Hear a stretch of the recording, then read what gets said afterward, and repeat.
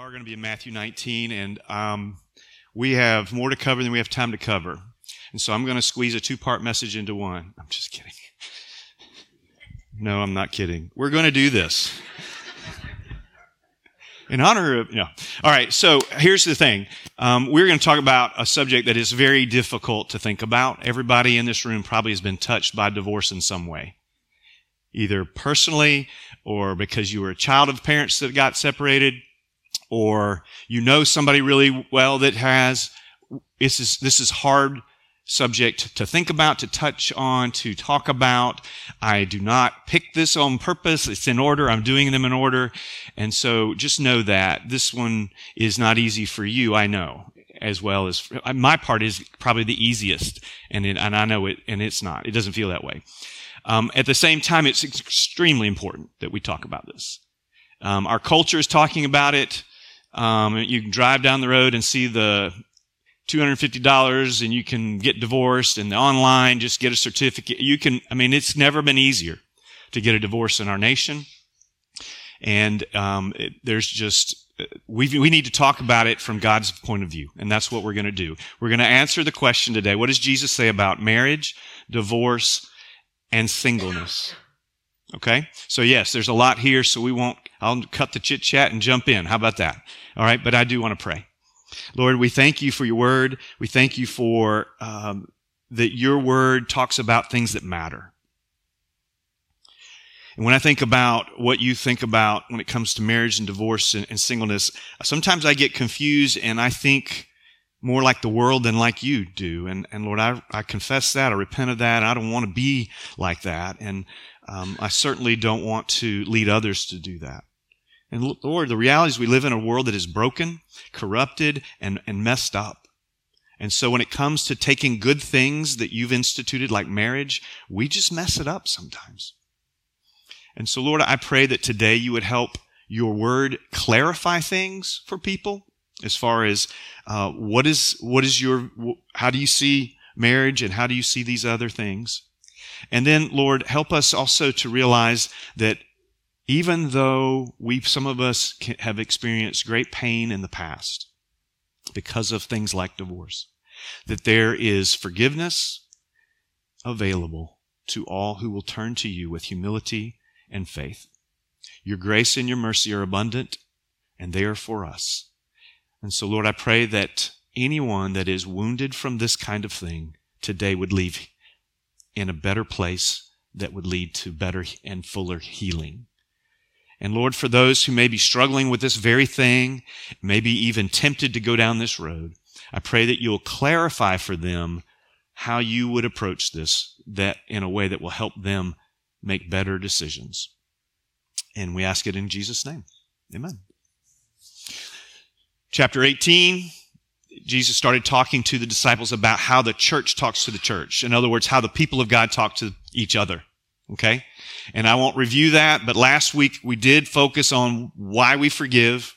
And so we talked about the heart of forgiveness. And that is not here by accident. We talk about marriage, divorce right after forgiveness. Because one of the ways we see less divorce is we find more willingness and ability to forgive one another in the midst of relationships that can sometimes get really difficult. Okay? So that is just set the table for us in what we're going to talk about today.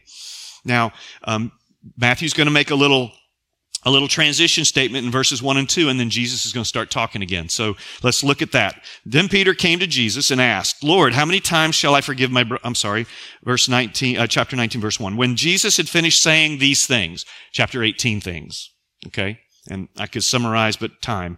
So when Jesus finished saying these things, he left Galilee and he went into the region of Judea to the other side of the Jordan. That's the Jordan River. Large crowds followed him and he healed them. So let's pull out our little map here. Okay. Put on your imagination caps. Okay. Oh, here's the Mediterranean Sea. Okay.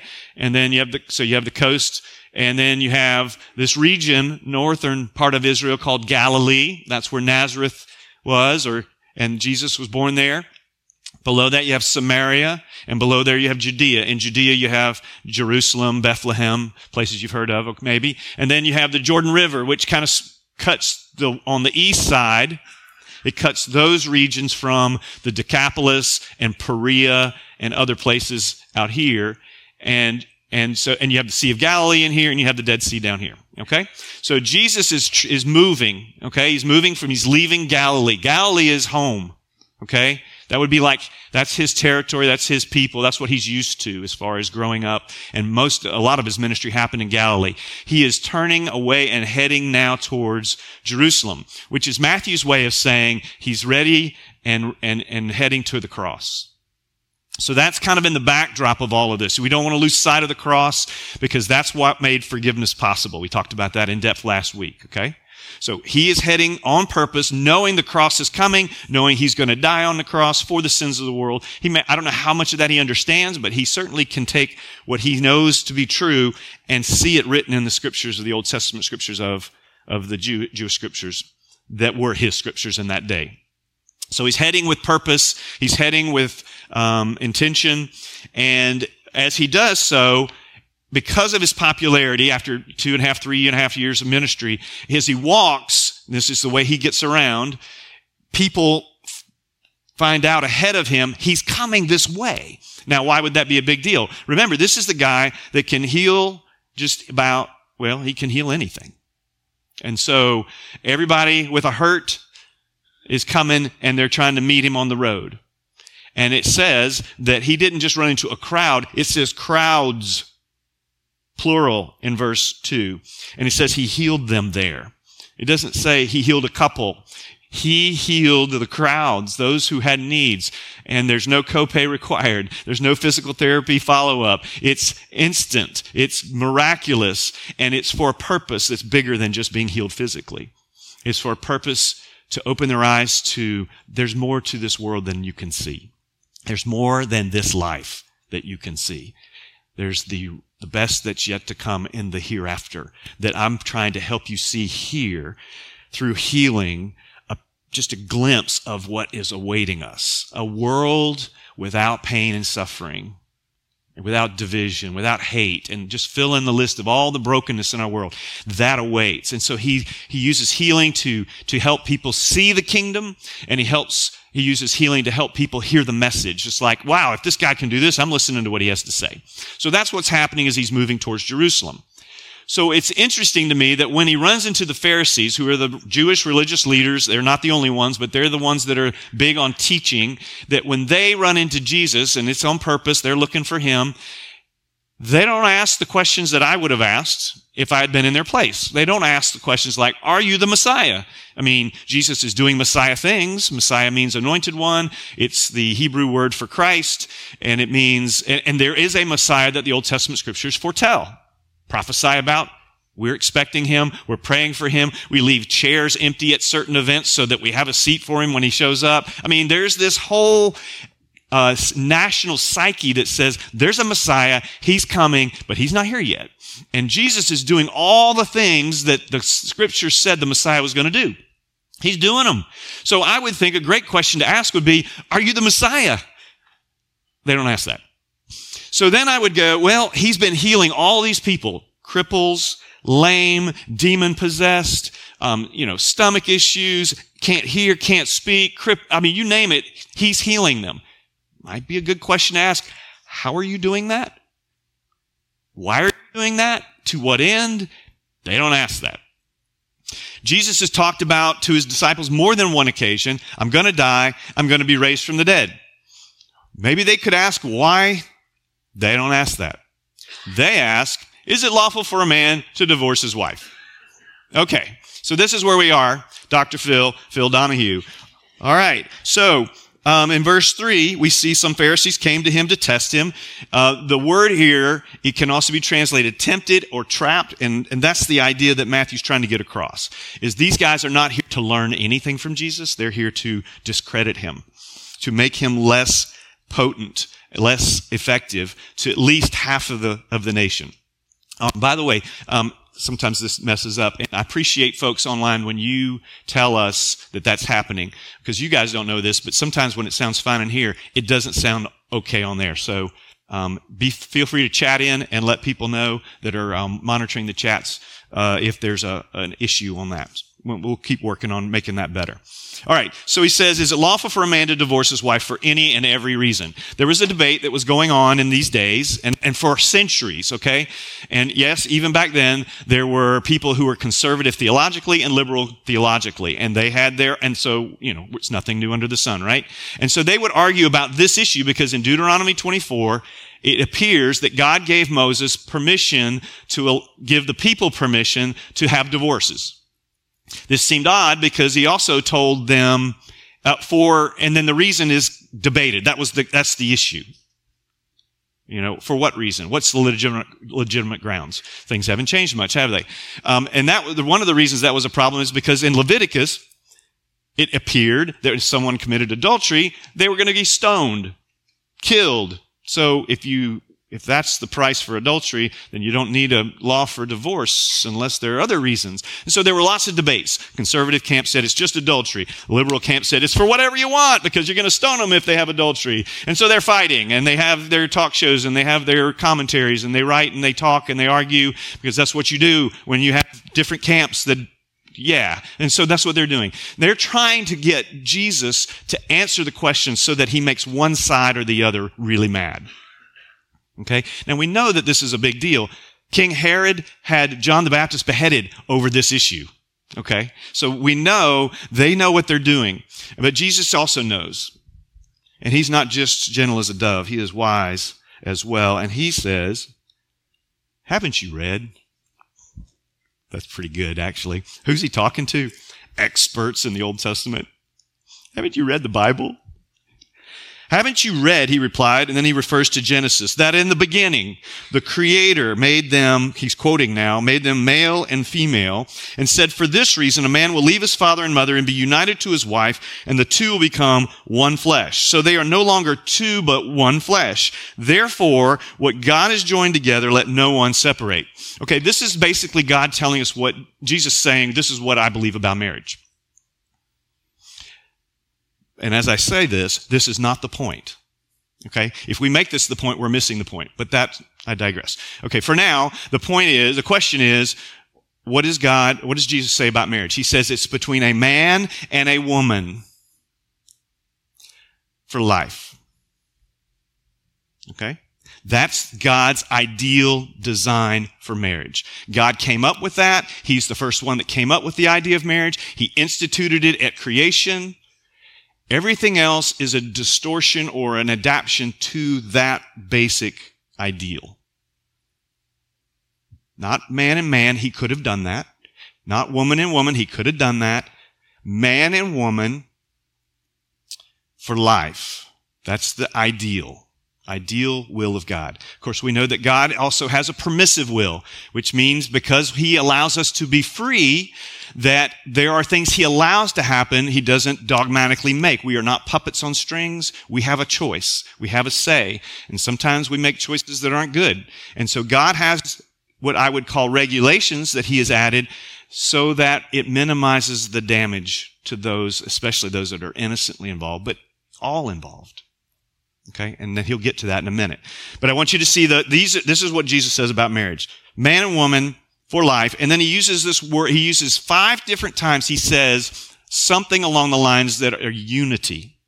A theme of unity. I'll read it again. For this reason, a man will leave his father and mother and be united to his wife, and the two will become one flesh. So they are no longer two, but one flesh. Therefore, what God has joined together, let no one separate. Okay, another point I want you to see is that God, I've said it already, but God is joined.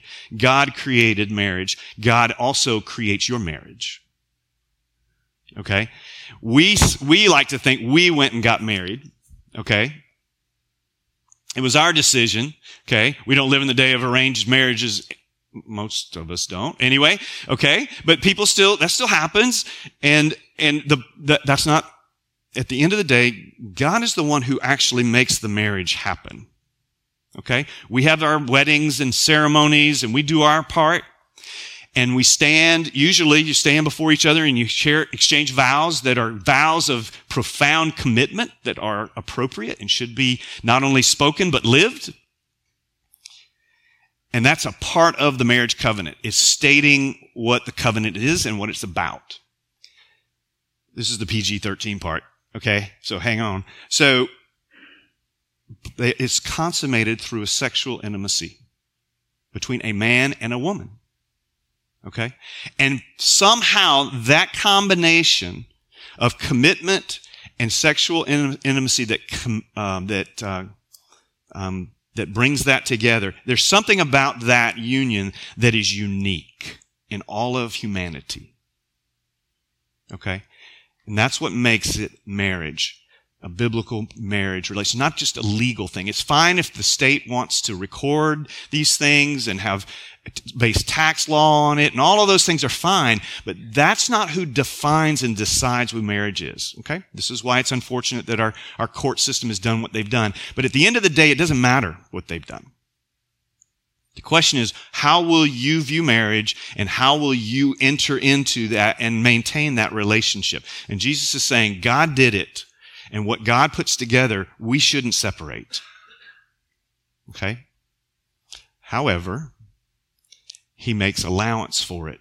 He permits it. But the Pharisees, they're not there. They don't get that. They misread the Old Testament. Look what they say. Verse 7. Why then, they asked, did Moses command that a man give his wife a certificate of divorce and send her away? He's referring to Deuteronomy 24:1.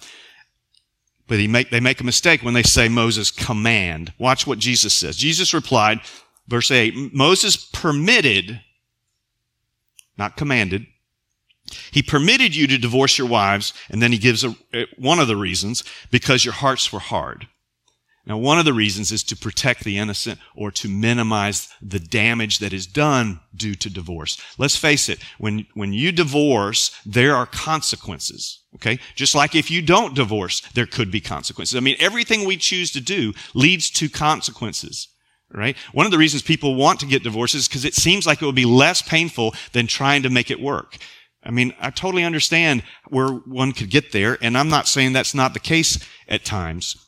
I'm not here to decide whether yours was good or not. That's not my point here. My point here is that God can redeem wherever you are, and He can also help those who aren't there yet to avoid a very painful journey by heeding the words of the Lord. So, Moses permitted you to divorce your wives because your hearts were hard. What's a hard heart? If you remember the parable of the soils, I won't go back through it except to remind you that out of the 4 soils, only one of them is fruitful, which means only one of them is representative of someone who receives the gospel. It bears fruit in their lives, proving they're a disciple. The other 3 fail. They fall short. A hard heart is not receptive to the truth of God. It's not receptive to the things of God. It's not receptive to not only hearing the word, but doing the word of God. It's what we talk about when we mean following Jesus. A hard heart doesn't follow the Lord. It doesn't follow the Lord's word. It doesn't respect the authority of God's word in our lives. Okay? And so what God is saying is, you're not finding a way to make it work in your marriages, and you're divorcing for all kinds of reasons. And that's not okay. And that's what's next. So look, he says, but it was not so this way from the beginning. If you read Genesis and you read Adam and Eve and the beautiful love story where God brings them together in that first marriage, there's never a word that says, and if you have trouble, here's how you divorce. It's just not there. Because it's not His ideal will. It's not part of His plan. It is it's clearly why, or it explains why God hates divorce. Malachi. But that said, that doesn't mean that God doesn't have a way to help when there doesn't seem to be another option. And He's going to explain that here in verse 9. I tell you that anyone who divorces his wife, except for sexual immorality, and marries another woman, commits adultery. Okay? So one of these is called the exception clause, except for sexual immorality. I want to just cover that up and set it aside for just a minute to make another point, and then I'll come back. Let's read the verse without the exception. This is the way it is in Mark, and this is the way it is in Luke, so I think it's certainly worth our time. I tell you that anyone who divorces his wife and marries another woman commits adultery. So that's divorce on non-biblical grounds, and remarriage leads to adultery. Okay? And you could also say, if a woman leaves her husband, if a woman divorces her husband and marries another man, she commits adultery. So it's both ways. And I think even in Luke, it goes another step and says the person who married into that also commits adultery. So all that to say, with the exception of the exceptions, there are no good reasons for divorce in God's eyes. I know that's hard to see because there's probably times when we think, I got a list of good reasons. Okay? Remember last week, we talked about forgiveness. Okay? Well, he won't forgive. She won't forgive. I understand. I understand. Okay? I am the son of a divorced family. Okay? I don't know what it's like to be divorced, but I know what it's like to be in a family that has experienced that. Okay? So I am not unsympathetic is what I'm trying to say. I'm not saying I understand where your situation, because I don't. And it bothers me when I think about the pain that this represents in our churches and in our country. There's a lot of hurt here, which is why we need to think about this like God thinks about it. So he says, let's do this. What about this exception? He says, except for sexual immorality. Okay, well, what is that? So the word used here in the original Greek is porneia, which is where we get our word pornography. Okay? So that's a gross amount of sexual immorality. Okay? Some people would say it's only adultery. The reason I don't think it's that is because he uses the word for adultery, Greek word for adultery, in the same sentence. He didn't use it there. That tells me it's a little broader, if not a lot broader. Okay? I think at the very least, and this is my take, I can't point to a verse. My thinking is that sexual immorality would refer to, think of the Old Testament scriptures, and any sexual ethic that is against what God would teach. So again, PG-13, incest, sex with a close family member, bestiality, sex with an animal, homosexuality, sex with the same gender, fornication, sex with anybody, adultery, sex with anybody that's not your spouse. Those would be, at the minimum, what I would consider gross sexual immorality that would fit porneia. Okay? You might be able to argue me into the case of someone who is in habitual pornography that will and is unrepentant, because it's in the Word. My point is, we're talking about serious stuff that seriously undermines the intimacy in a relationship that is so important in marriage. Intimacy is so important in a marriage. Physical intimacy is very important. It is not all that marriage is about. It is far from everything marriage is about, but it is a factor. It communicates something. How you do it, when you do it, if you do it, all of that matters. Sex is a gift from God for those who to practice in the bounds of a biblical marriage covenant relationship. Okay? A good marriage. Okay? When we abuse it, corrupt it, misuse it, get outside of those bounds, that's where sin is and wreaking havoc in our marriages. Some of it happens physically. A lot of it happens up here. And in God's eyes, that's the same thing. You realize, right? Jesus said, you've heard that this is Matthew 5. You've heard that it's said, thou shalt not commit adultery. But I tell you, if you look at a woman in lust, you've committed adultery with her in your mind. And in God's eyes, the consequences are different, but the mindset and the heart is at the same place. You just haven't gotten that far to actually carry it out. Maybe you haven't had the opportunity. He uses that with the case for murder. He says, if you've hated your brother, it's like murder in your mind and in your heart. You're just as guilty. This is serious. So when he says this is an exception, he's saying it's a big deal when you have an unrepentant spouse who is repeatedly committing adultery or one of these other kinds of sexual immoral acts, repeatedly unrepentant.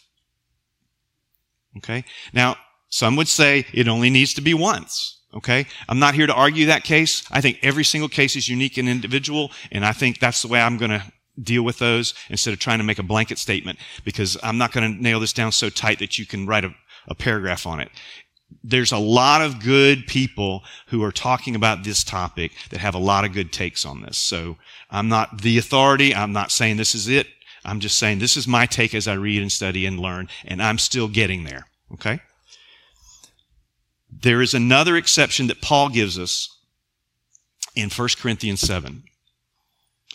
And in 1 Corinthians 7, Paul talks about a believer being married to an unbeliever. And that was happening a lot in those days, because what was happening is Christianity was sweeping through the Roman Empire. Well, who lives in the Roman Empire? A lot of non-Jews who don't know anything about a biblical ethic.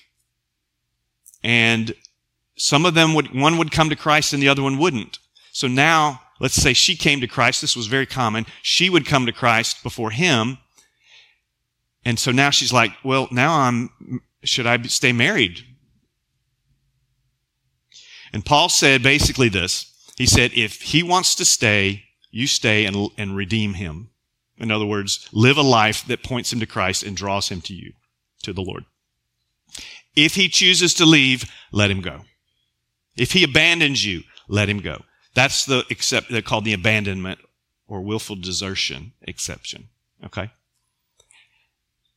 That's the only other one I find in Scripture. I'm not saying it's the only other one. I'm saying it's the only other one I find in Scripture right now. That's where I am. Okay? Now, that leaves questions. I understand I'm not going to be able to answer all those questions. But I do want to say this. There is forgiveness and healing for those who would even now feel convicted. I didn't do that well. I didn't do that right. Okay? God forgives sin. He doesn't just forgive some sin. Okay? Some of you feel guilty and you've already repented and you're still carrying around the guilt. Maybe it's the shame that the culture or you think people put on you. You need to receive that forgiveness and rest in the forgiveness that comes through Jesus Christ. His blood was shed so you could be forgiven and walk in that. If you would tell me that God has forgiven you but you can't forgive yourself, then I would say you're probably not believing God forgave you either then. And he wants to. Let him. Believe he has. Let the healing come. Well, I've messed up multiple times. God's forgiveness is unlimited in the sense that there is no sin that's too far from him. Obviously, all of it is limited because our lives are limited. There's a point at which it's too late to repent. But I want you to find forgiveness. I want you to find peace. Now, if you are realizing you're guilty and you haven't ever repented of the sin, then the appropriate thing for you to do is to get right with God right now. It's to confess your sins to him right now. And he'll probably lead you to apologize to some people, but start with your relationship with him because everything flows from that. Okay? He wants to heal us. He wants to restore marriages first, reconcile, but that's not always possible. It takes two to tango. And when one doesn't want to, this one can want it all they want. It's not going to happen if this one rejects that. There's mercy and grace in that wake of that as well. It can happen sometimes in remarriage when you have when you divorce with a biblical exception, remarriage is an acceptable option. But just because you're divorced doesn't automatically mean you did so for a biblical reason and doesn't mean necessarily that remarriage is appropriate. Okay? Again, I'm not going to get into the nitty-gritty because every situation is so different. You have to seek the Lord on these. And I would say you try to include people who are more objective in helping you discern what does God's Word say. Because when you're in the midst of it, you are in a storm of storms and your emotions are all over the place. And even with the best of intentions, it's hard to know what should I do in this situation. Okay? Probably a divorce attorney is not your first stop. Now, for good reason, people don't go to the church for help because we've been pretty bad at that. And I mean the church in general. We're not really good at this, okay? And so I wouldn't blame you if you didn't start with the church. But I think that's what God would have you do. This is why it matters where you go to church. This is why it matters when you join a church. You're saying, I want to be under this authority. I want to follow these leaders as they seek to teach and lead us through the Word of God. Okay? One more thing and we're going to finish these verses here. Verse 10. The disciples said to him, if this is the situation between a husband and a wife, it's better not to marry. They don't sound real hopeful, do they? That tells you what marriage was like back then. It was horrible then too. Not for everybody. Statistically speaking. But Jesus doesn't address it. Jesus moves on to another important topic. And you're like, another topic? But he does it, so I'm doing it. Okay? And he starts talking about eunuchs. Oh my goodness. What's a eunuch? It's someone who's single. And either by choice or not, they have to remain single. He's going to give 3 scenarios where somebody might be made a eunuch. But don't miss the bigger point here, because we don't really talk about eunuchs, and I'm glad we don't very often, but PG-13, like I said, Jesus replied, not everyone can accept this word, right? I mean, we've seen that in the church today, right? Not everybody can accept the word reconcile because it's hard. It requires a miracle, which is appropriate. Your posture to say, I need a miracle, is an appropriate thing to say when you're struggling in any kind of relationship where reconciliation is needed. Not everyone can accept this word, but only those to whom it has been given. For there are eunuchs who were born that way. So sometimes people are born not able to marry and have sexual intimacy with their spouse. And then he says, and there are eunuchs who have been made eunuchs by others. They've been made unable to and not by their choice. And then there's this third category. And there are those who choose to live like eunuchs. Who choose to live like eunuchs. That means they don't have to. And it might even just be for a season. For the sake of the kingdom of heaven. What's he saying? He's saying, if you think that marriage is the point of this passage, you're missing the point. He's saying, if you think singleness is the point of this passage, you're missing the point. The point is the overarching principle that our number one full devotion is to be in a loving relationship with our Creator above everything else. But here's the thing. When we get that right, the rest starts to fall into place and we see it the way we need to see it. Jesus is saying, marriage, I have a very high view of marriage. It is created by God. But Jesus is also saying, I have a very high view of singleness. Whether you're single forever, whether you're single but you were married and now you're single, doesn't matter. He's saying, I have a very high view of singleness because there's something unique about that. You can be solely focused on me and you don't have this tension. Well, I have this spouse that I'm supposed to love sacrificially, that I want to love sacrificially, right? But that's still a tension, is it not? Married people, is that not a tension that you live with, right? And it's legitimately so. Because it's one thing to say we should be united in one flesh. It's another to live that way. Amen? Right? For the sake of the kingdom of heaven. This is what matters to Jesus. All authority has been given to Jesus so that all nations might pledge all allegiance to him. It's about the kingdom again and again and again. That's what Matthew is reminding us of. Jesus is saying it's about the kingdom. And so when we think of marriage, we tend to think of marriage as that's the most important thing. We rank our importance things, and sometimes we say God and marriage and kids and work. Well, sometimes we go God and work and marriage and kids. Let's see, job and marriage, and we have trouble with that. Jesus said, kingdom. And I'm the king. And it's a relationship. That's the one that matters. And so then he ends with, the one who can accept this should accept this. And so there's the choice that you have before you today.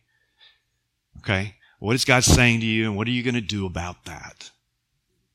For some of you, you know somebody that's struggling in their marriage and they need to hear from you this week. They need to hear from you. Let me tell you what God says about marriage before you make any rash decisions. Because I think God wants us to forgive and over, like Peter said. Well, how many times? 7 times? And Jesus is like, 70 times 7. Oh, only 490 times? No, that's symbolic for every time. But they keep doing it. And it's serious, sexual immorality or whatever. Okay, I'm going to say this. You forgive them every time. That doesn't mean you don't, at some point, get to the place where divorce is appropriate. Okay? It should be a last resort. But you don't need to be so afraid to even think it that you can't consider it under biblical conditions. And you don't know how hard that is for me to say, okay? It has taken me a long time to be able to say those words, okay?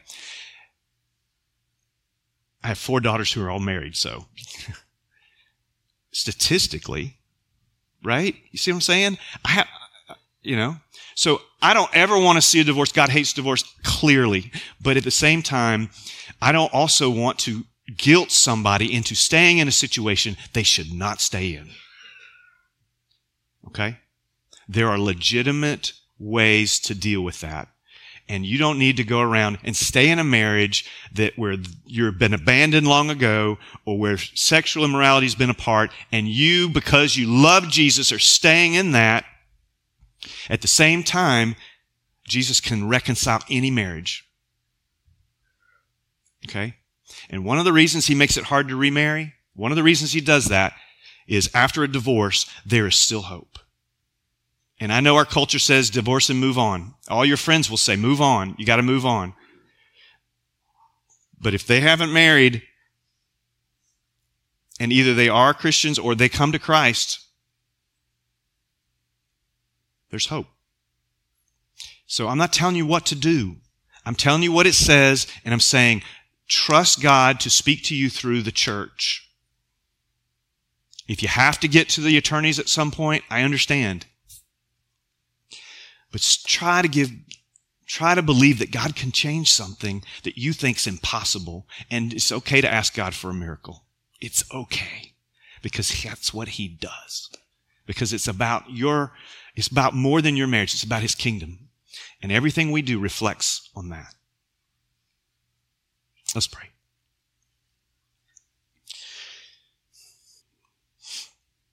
Lord, I just want to lift up the people in here who feel the pain again. Maybe it feels like the scab has been ripped off and they're just hurting. And I just pray, God, you'd wrap your arms around them and that you would embrace them with mercy and grace. Remind them that you love them and there's nothing they can do to change that. Your love is unconditional and it's sacrificial as demonstrated on the cross. But while we were still sinners, Christ died for us. And so, Lord, I pray that you would first comfort them and let them know you are with them, you are for them, you love them. They are your beloved. You treasure them. They matter. So that when they try to deal with whatever it is they're dealing with right now, something that's happened in the past, something in the present, something they're afraid of even in the future, that they would have the clarity of thought to turn to you and to rest in you for direction, wisdom, truth, holiness, and the power to follow through to do what they know they should do, whatever that is. I pray for those in the room who know people who are in these stages, and they have an opportunity to come alongside and to lovingly walk with them through that. When people are running away, may we be the ones who run to. Lord, for marriages in our church, I pray for you to just double dose your grace and mercy. It takes so little time to go from a simple argument about something stupid to I want a divorce. It doesn't seem to take very far to go. And Lord, my prayer is that you would give us the perspective that even in the heat of the moment, we would hold our tongue, or we would be willing to say, I'm sorry, or even just walk away and cool off before we say anything, Lord, so that we minimize the potential for making something small a rash word that can't be undone, or a rash action. So that's mercy and grace again.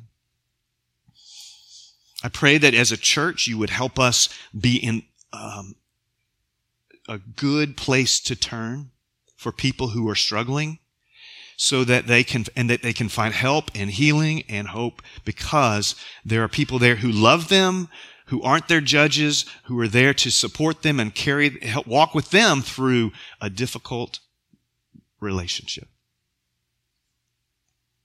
I pray for our singles. in a culture that is always asking the question, why aren't you married yet? Assuming that that's what's best, and it's not for everybody. Lord, I pray you would remind singles that they are who they are, and they don't need another person to complete them. Jesus wasn't married, and Jesus was the most complete, whole person to ever walk the planet. He never had kids. He never was married. And yet, he served you to the end perfectly. I pray that you would help those who are single now to be content in who they are and where they are, even if they have a desire for marriage, which is a legitimate desire. May they, though, find the peace and the strength to just be who they are, so that they're not called into a marriage relationship for the wrong reasons or at the wrong time. And I pray that as a church that values marriage and families, that we would not insensitively pressure people towards something that may not even be your will in their situation. You use all kinds of people to reach all kinds of people. And we need single people living for the kingdom of God. And in some ways, they can just do it better because they don't have that tension to battle that married folks have. Lord, there's so many other things I could pray. I don't even know how to pray. And so, Lord, I just ask you even now, in their minds, just bring to their minds what you want for them right now. May you flood our hearts with your peace. May we be reminded that as your children, we are full of the Holy Spirit and that you can fill us up to overflowing with even more, that we would rest in the truth and the belief that you are with us and therefore we don't need to be afraid, that we can just be who you made us to be and be content in that. I want to pray for one more group of people. I pray for Christian counselors and counselors who are Christians, that you would speak through them as they deal on the front lines with this every day. That you would give them your wisdom, your direction, your resources, so that they can do that with every bit of your anointing that they need.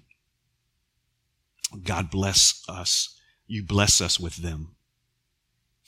And so, Lord, we come to you with this as a needy people, but believing there's hope. And we rest in this in Jesus' name.